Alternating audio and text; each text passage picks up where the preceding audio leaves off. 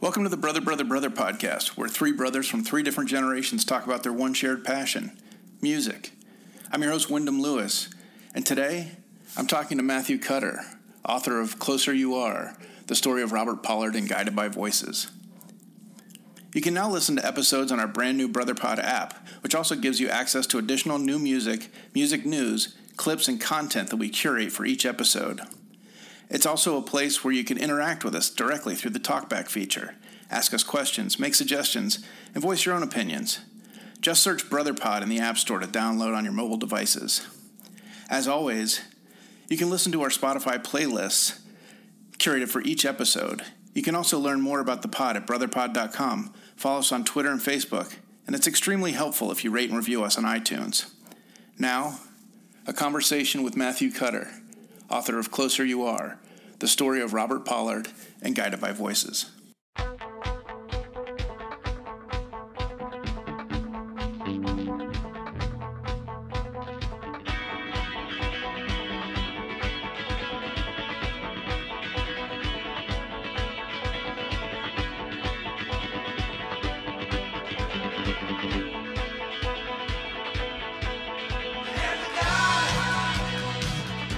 Hello and welcome to the Brother, Brother, Brother podcast. I'm your host, Wyndham Lewis, and I am here today with Matthew Cutter, the author of the fantastic new Closer You Are, the story of Robert Pollard and Guided by Voices, which in the subtitle pretty much tells you what the subject matter is. Thank you for coming on, Matthew. Thank you for having me. Appreciate it. So let me ask you first, how did you arrive at writing the definitive and authorized biography of two different questions of Robert Pollard and Guided by Voices? A long and tortuous trail from there to here. About 20 years spanning that whole process. I first got into Guided by Voices in 1997 when I heard Mag Earwig playing in a record store. And by the third song I think it was I Am a Tree, and then The Old Grunt and Bulldog Skin. And by the time I'd heard that kind of, variety of styles all in one album, I went up to the clerk and said, "What is this? Give it to me. I have to have it." And loved it. Loved the mystery of it, of the packaging, kind of drew me in. Went back a couple days later and said, "Okay, I've got Mag Earwig. What do I get next?" And the guy said, "Well, you either need to get Alien Lanes or B1000. And, being an editor and English major, I thought, well, I better get A before B. So I got Alien Lanes and loved that too. And then, from there started buying all I could. Fast forward to many years later, I was no longer living in Boulder. I was in,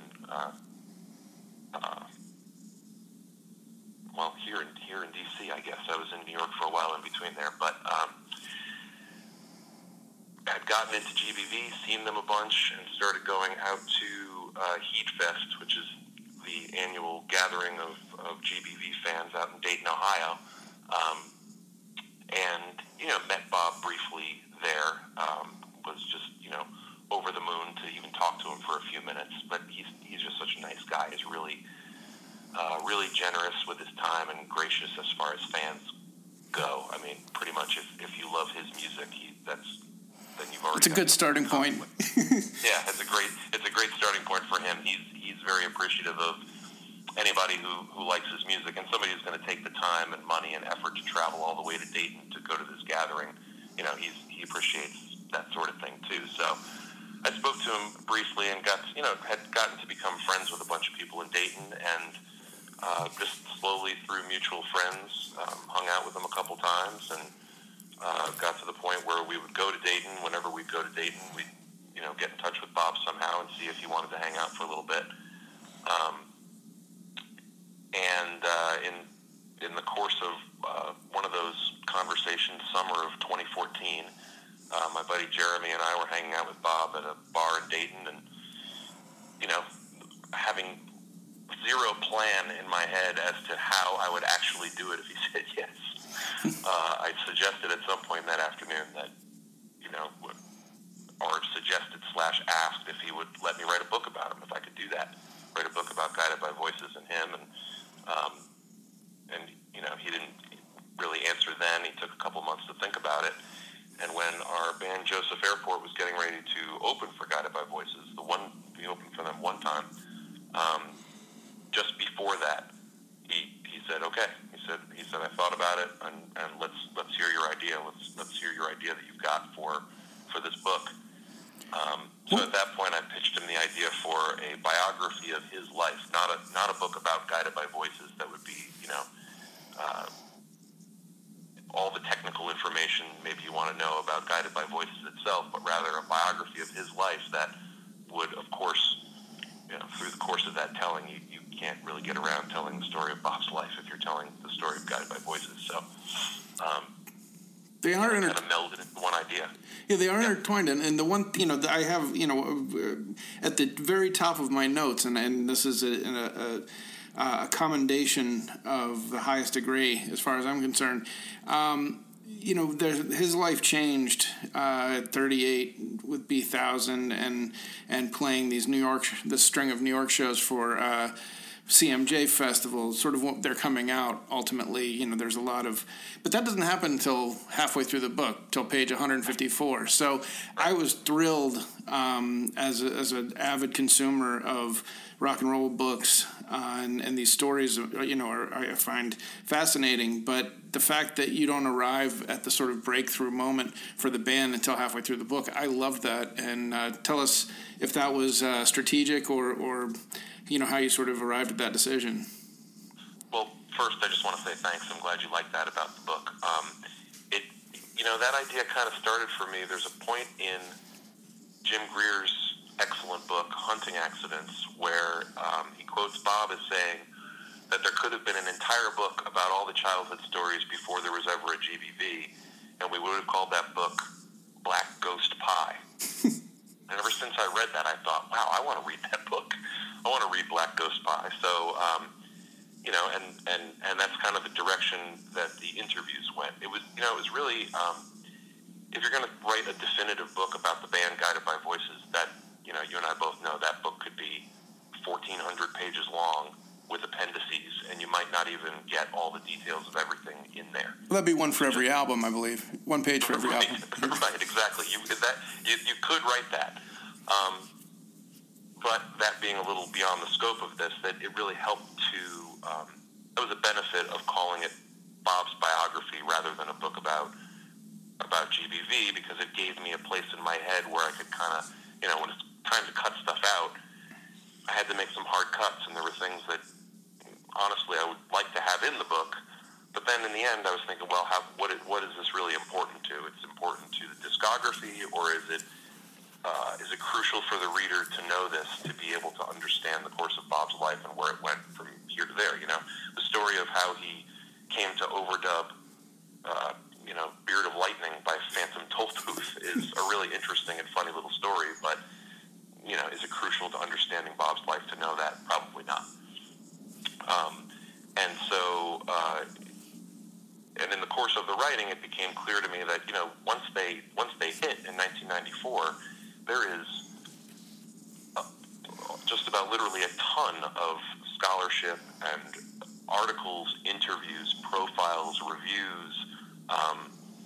There was a ton of material written about them in the 90s, so there's a lot of stuff out there in the public record that, it kind of seemed like, do we really need a book to define all these things? And in the end, when I was putting it all together, just, some of the most interesting stories and the most interesting things were what he went through and what he was able to, withstand before things finally turned around for him.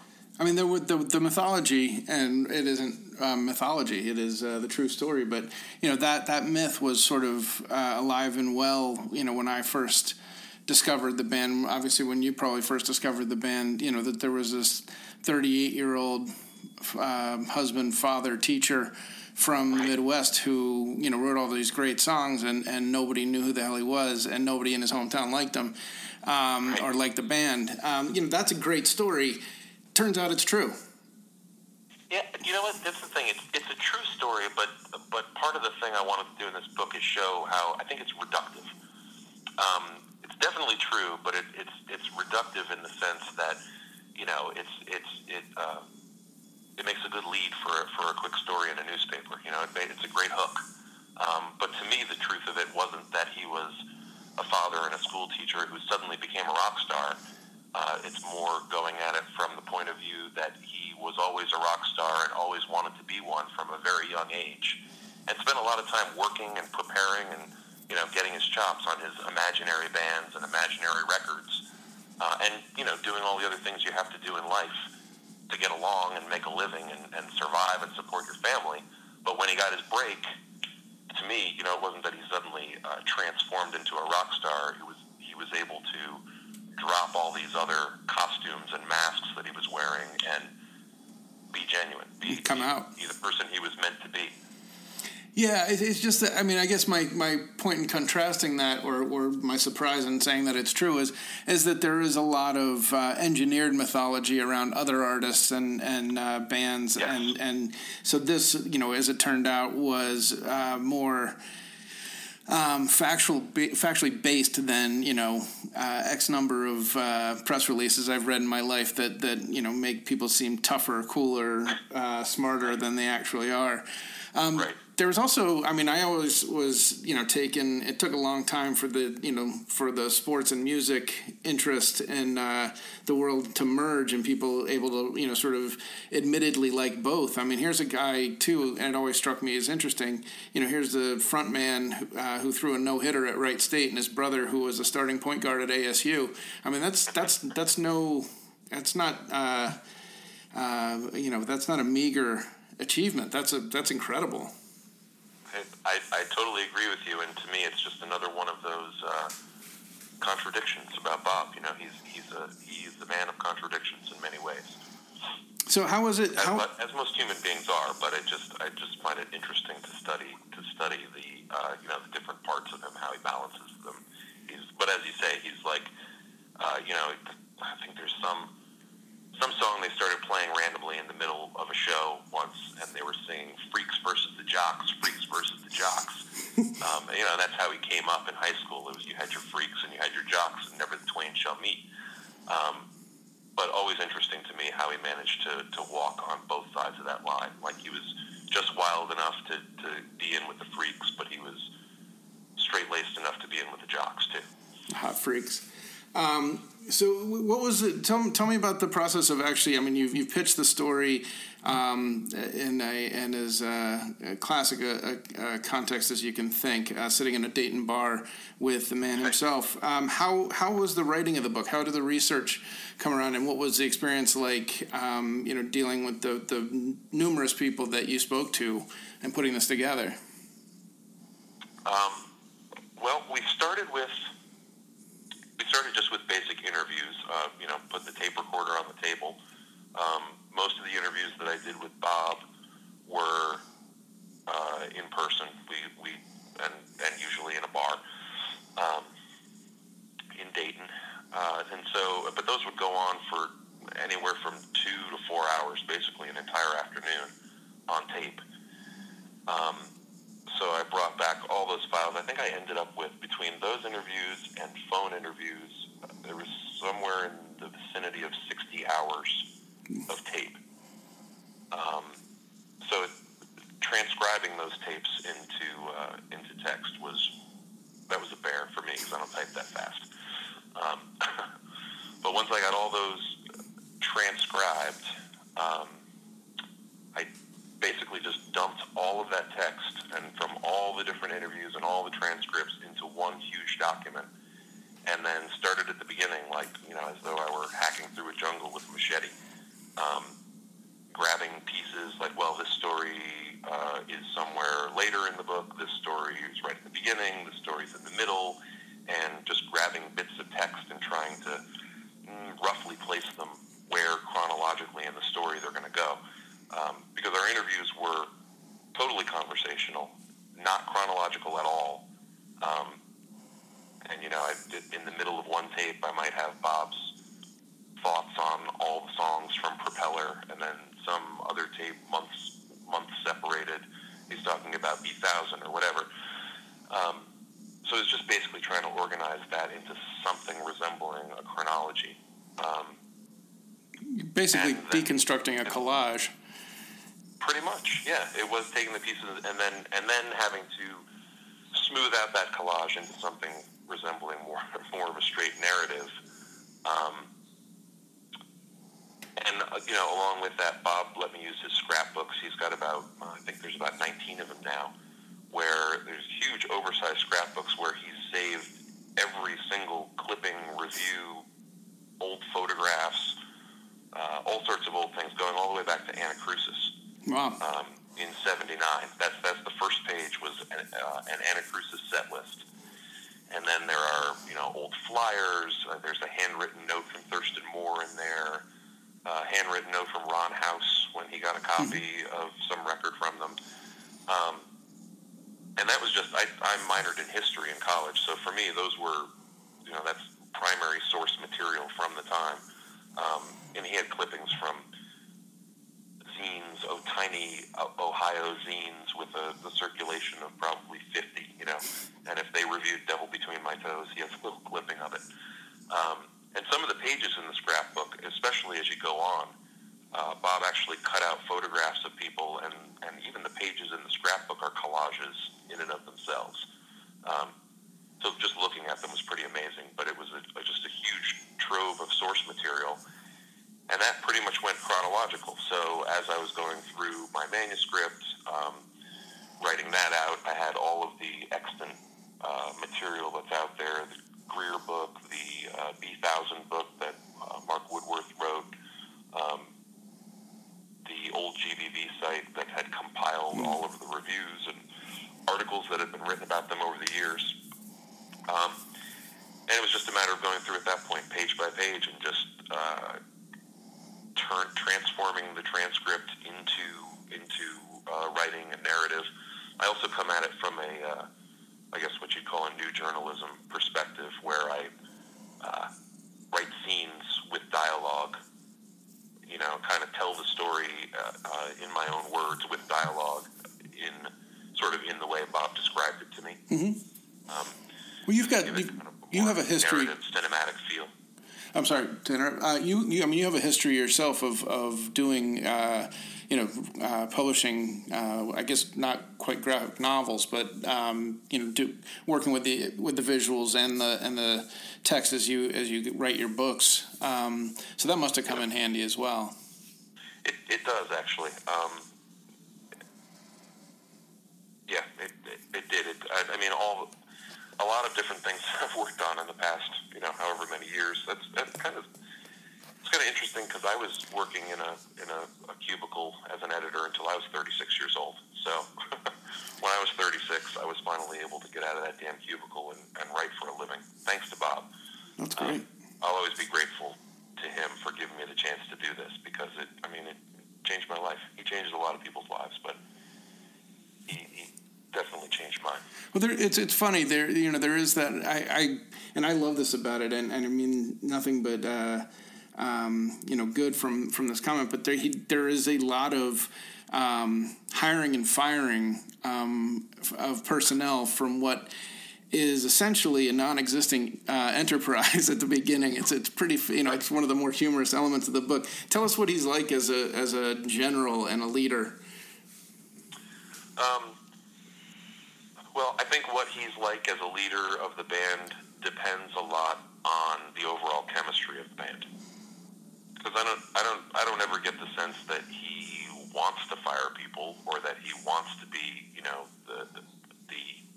the boss or the dictator or anything like that.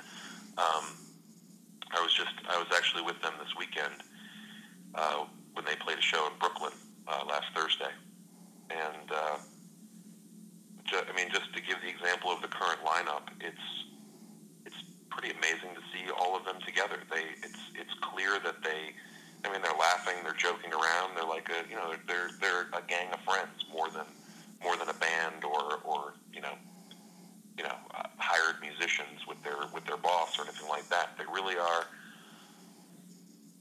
There's a camaraderie and a brotherhood between them that's hasn't been there for all the lineups, but for a lot of them, and it's just really a good feeling to see them all together enjoying each other's company.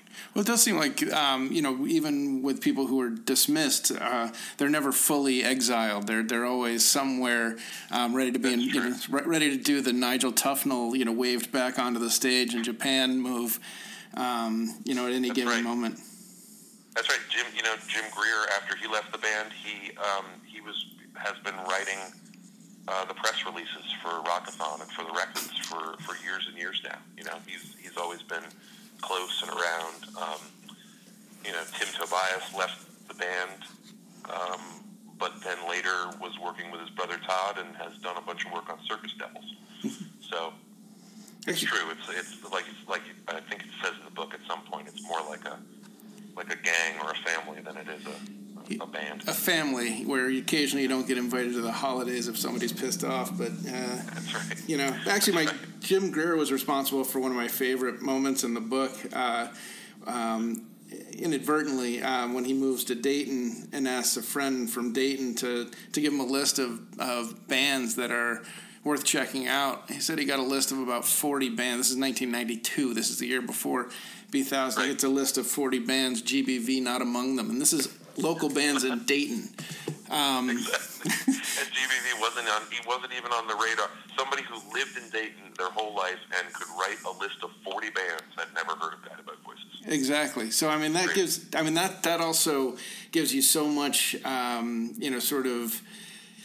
that gives you so much of an idea of where they were operating and before this sort of mystical breakthrough in '93 when they go to New York and they realize that New York loves them. But one of the other things that struck me about Bob Pollard is you spend a lot of time concentrating on how they couldn't really get a foothold in their own hometown, and yet it's very apparent that he would never leave.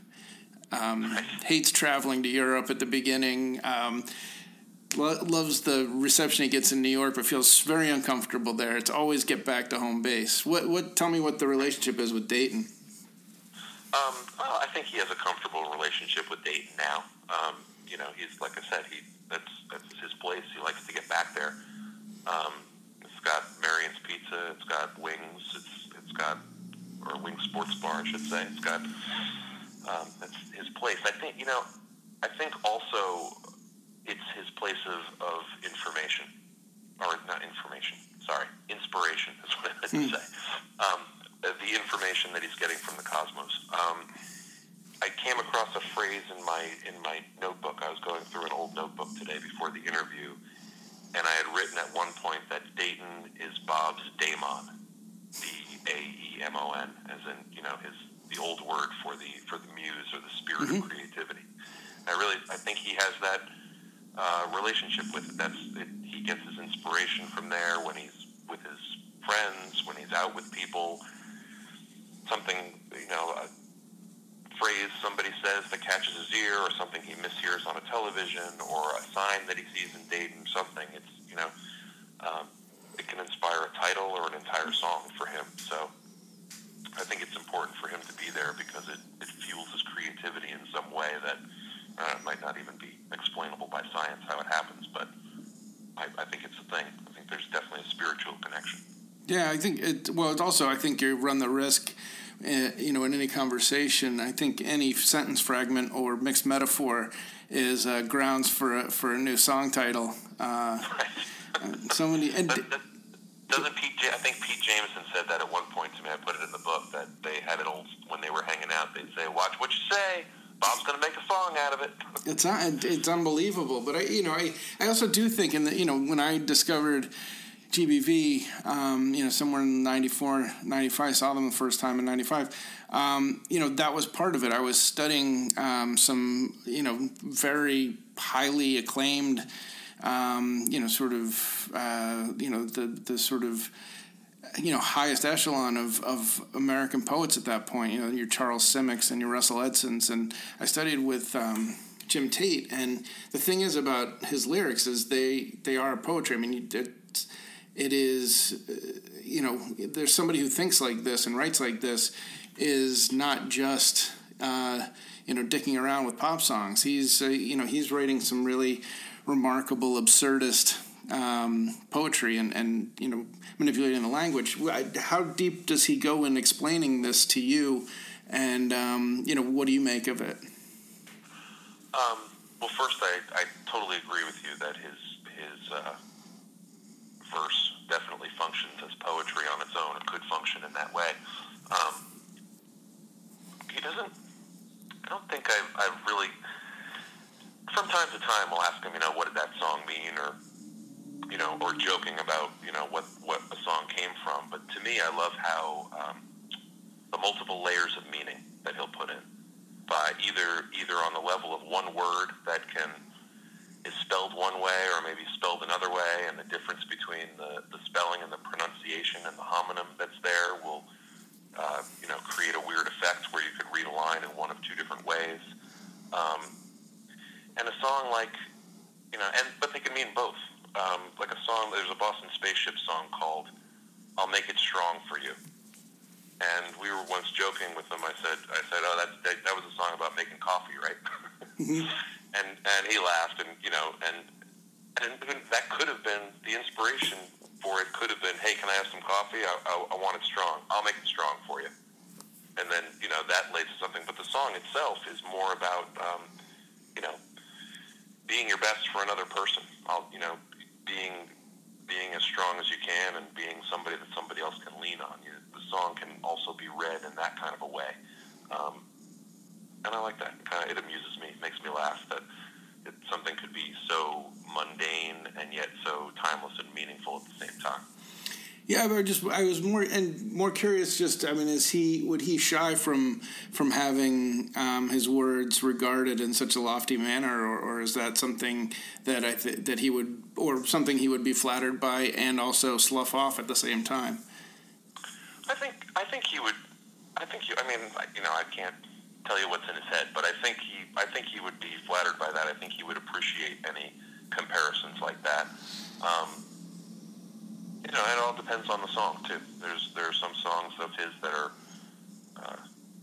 more solemn, and there are other songs. Some songs can be not jokes of a song, but a song can be humorous and make you laugh like any good comedy would.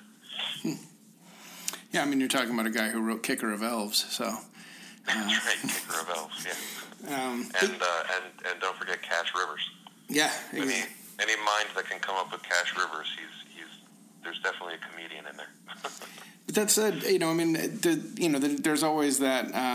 It was interesting that the first time I ever had it brought to my attention that this quote unquote classic lineup of GBV really only lasted for about 3-week tour at one point. Right. Yeah. First of all, sort of go through, tell us about that, but then I'll come back with a follow-up. Okay. Well,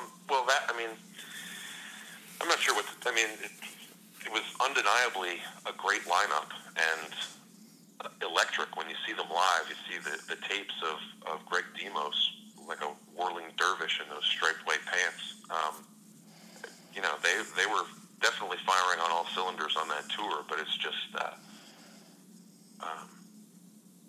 I think that's the lineup that's associated with that time, 1993 to 1994.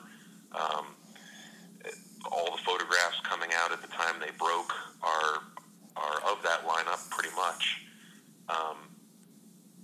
And I think a lot of people have really, really great memories of the first time they heard GBV, and they associate those memories with that lineup. Yeah, it's funny for me because I saw them with that line, or I saw them, I think in '95 opening for Urge Overkill for the first time, and then 2010 I remember them billing show that I saw in New York as GBV's classic lineup, thinking that that it had been around for that they did they put out the three big the sort of seminal the albums that really broke them, but I was set straight by your book in the sense that really that band as a live act only played about 16 dates ever, correct? Right, yeah, pretty much. And the amount of songs that lineup actually recorded where they were all in the studio is... 2? Very small, 2 or 3, something like that. Yeah. Not counting outtakes, but the ones that actually appeared on albums, yeah, 3, something like that. And is there any lingering feeling of resentment? Because, I mean, obviously the man is prolific and the band is prolific as hell, that the world sort of concentrates on those 3 albums as a sort of classic period. I mean, is that something that he's grown to accept, or is that something that, chafes him a little bit, or is he just happy to be heard? No, I don't know. I think he appreciates the reverence that's afforded to those albums, and I think that he would like just like I would, that if more of those people could maybe listen to the current lineup with a little bit more of an open mind, because it may as well be a brand new classic lineup, a new golden age of GBV to my mind, because the last couple albums, it has a lot to do, like I said, the camaraderie and the chemistry with all the people in the band. He's got his perfect lineup. But these guys are just,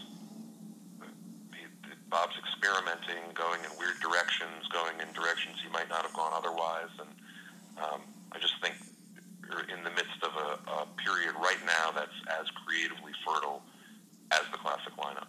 That's fantastic. I mean, I did try to, I attempted. I'm a big fan, and I attempted to stay current with most of their work. But I swear to God, I think he puts up music at a rate that I couldn't even listen to all of it if I tried. Do you consider yourself something of a completionist, or?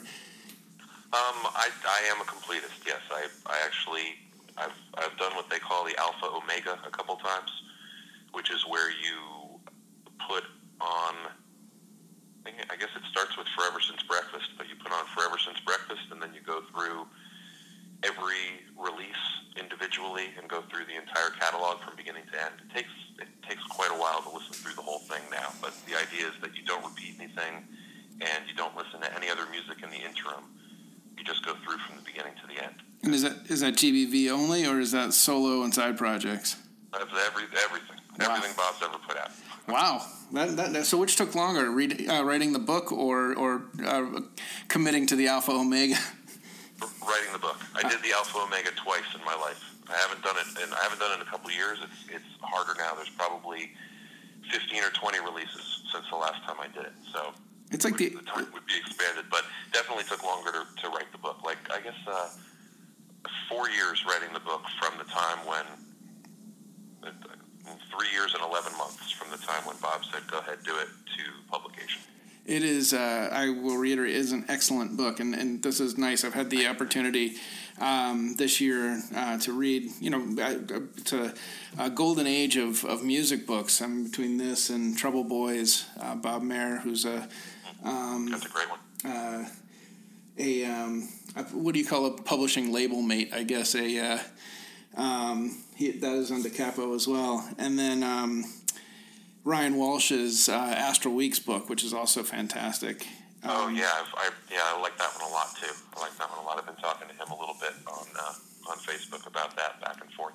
Yeah, and we've had all 3 of you on, and it's been, like I said, it's been a fantastic time for music books, and hopefully people will read this, because I think it's one of my favorites, and you really do teach somebody who thinks that they knew a lot about GBV, a lot about Bob Pollard and GBV. So I appreciate that very much. Well, thank you.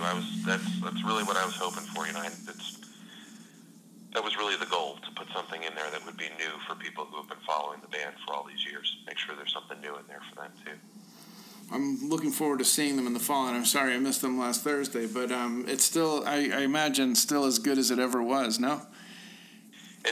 I'm telling you, it may be better. Bob's doing the high kicks.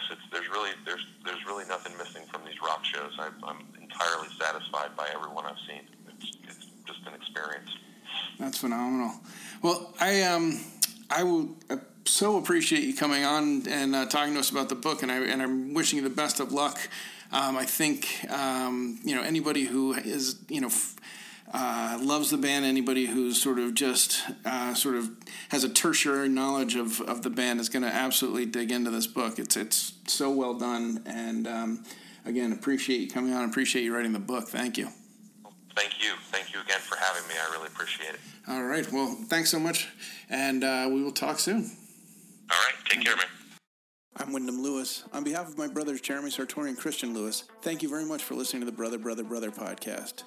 Many thanks also to our heroic producer, Damian Kendall, and to Simon Doom for our epic intro music. Learn more about the pod at brotherpod.com. Follow us on Twitter and Facebook, and it's extremely helpful if you rate and review us on iTunes. Thanks again for listening.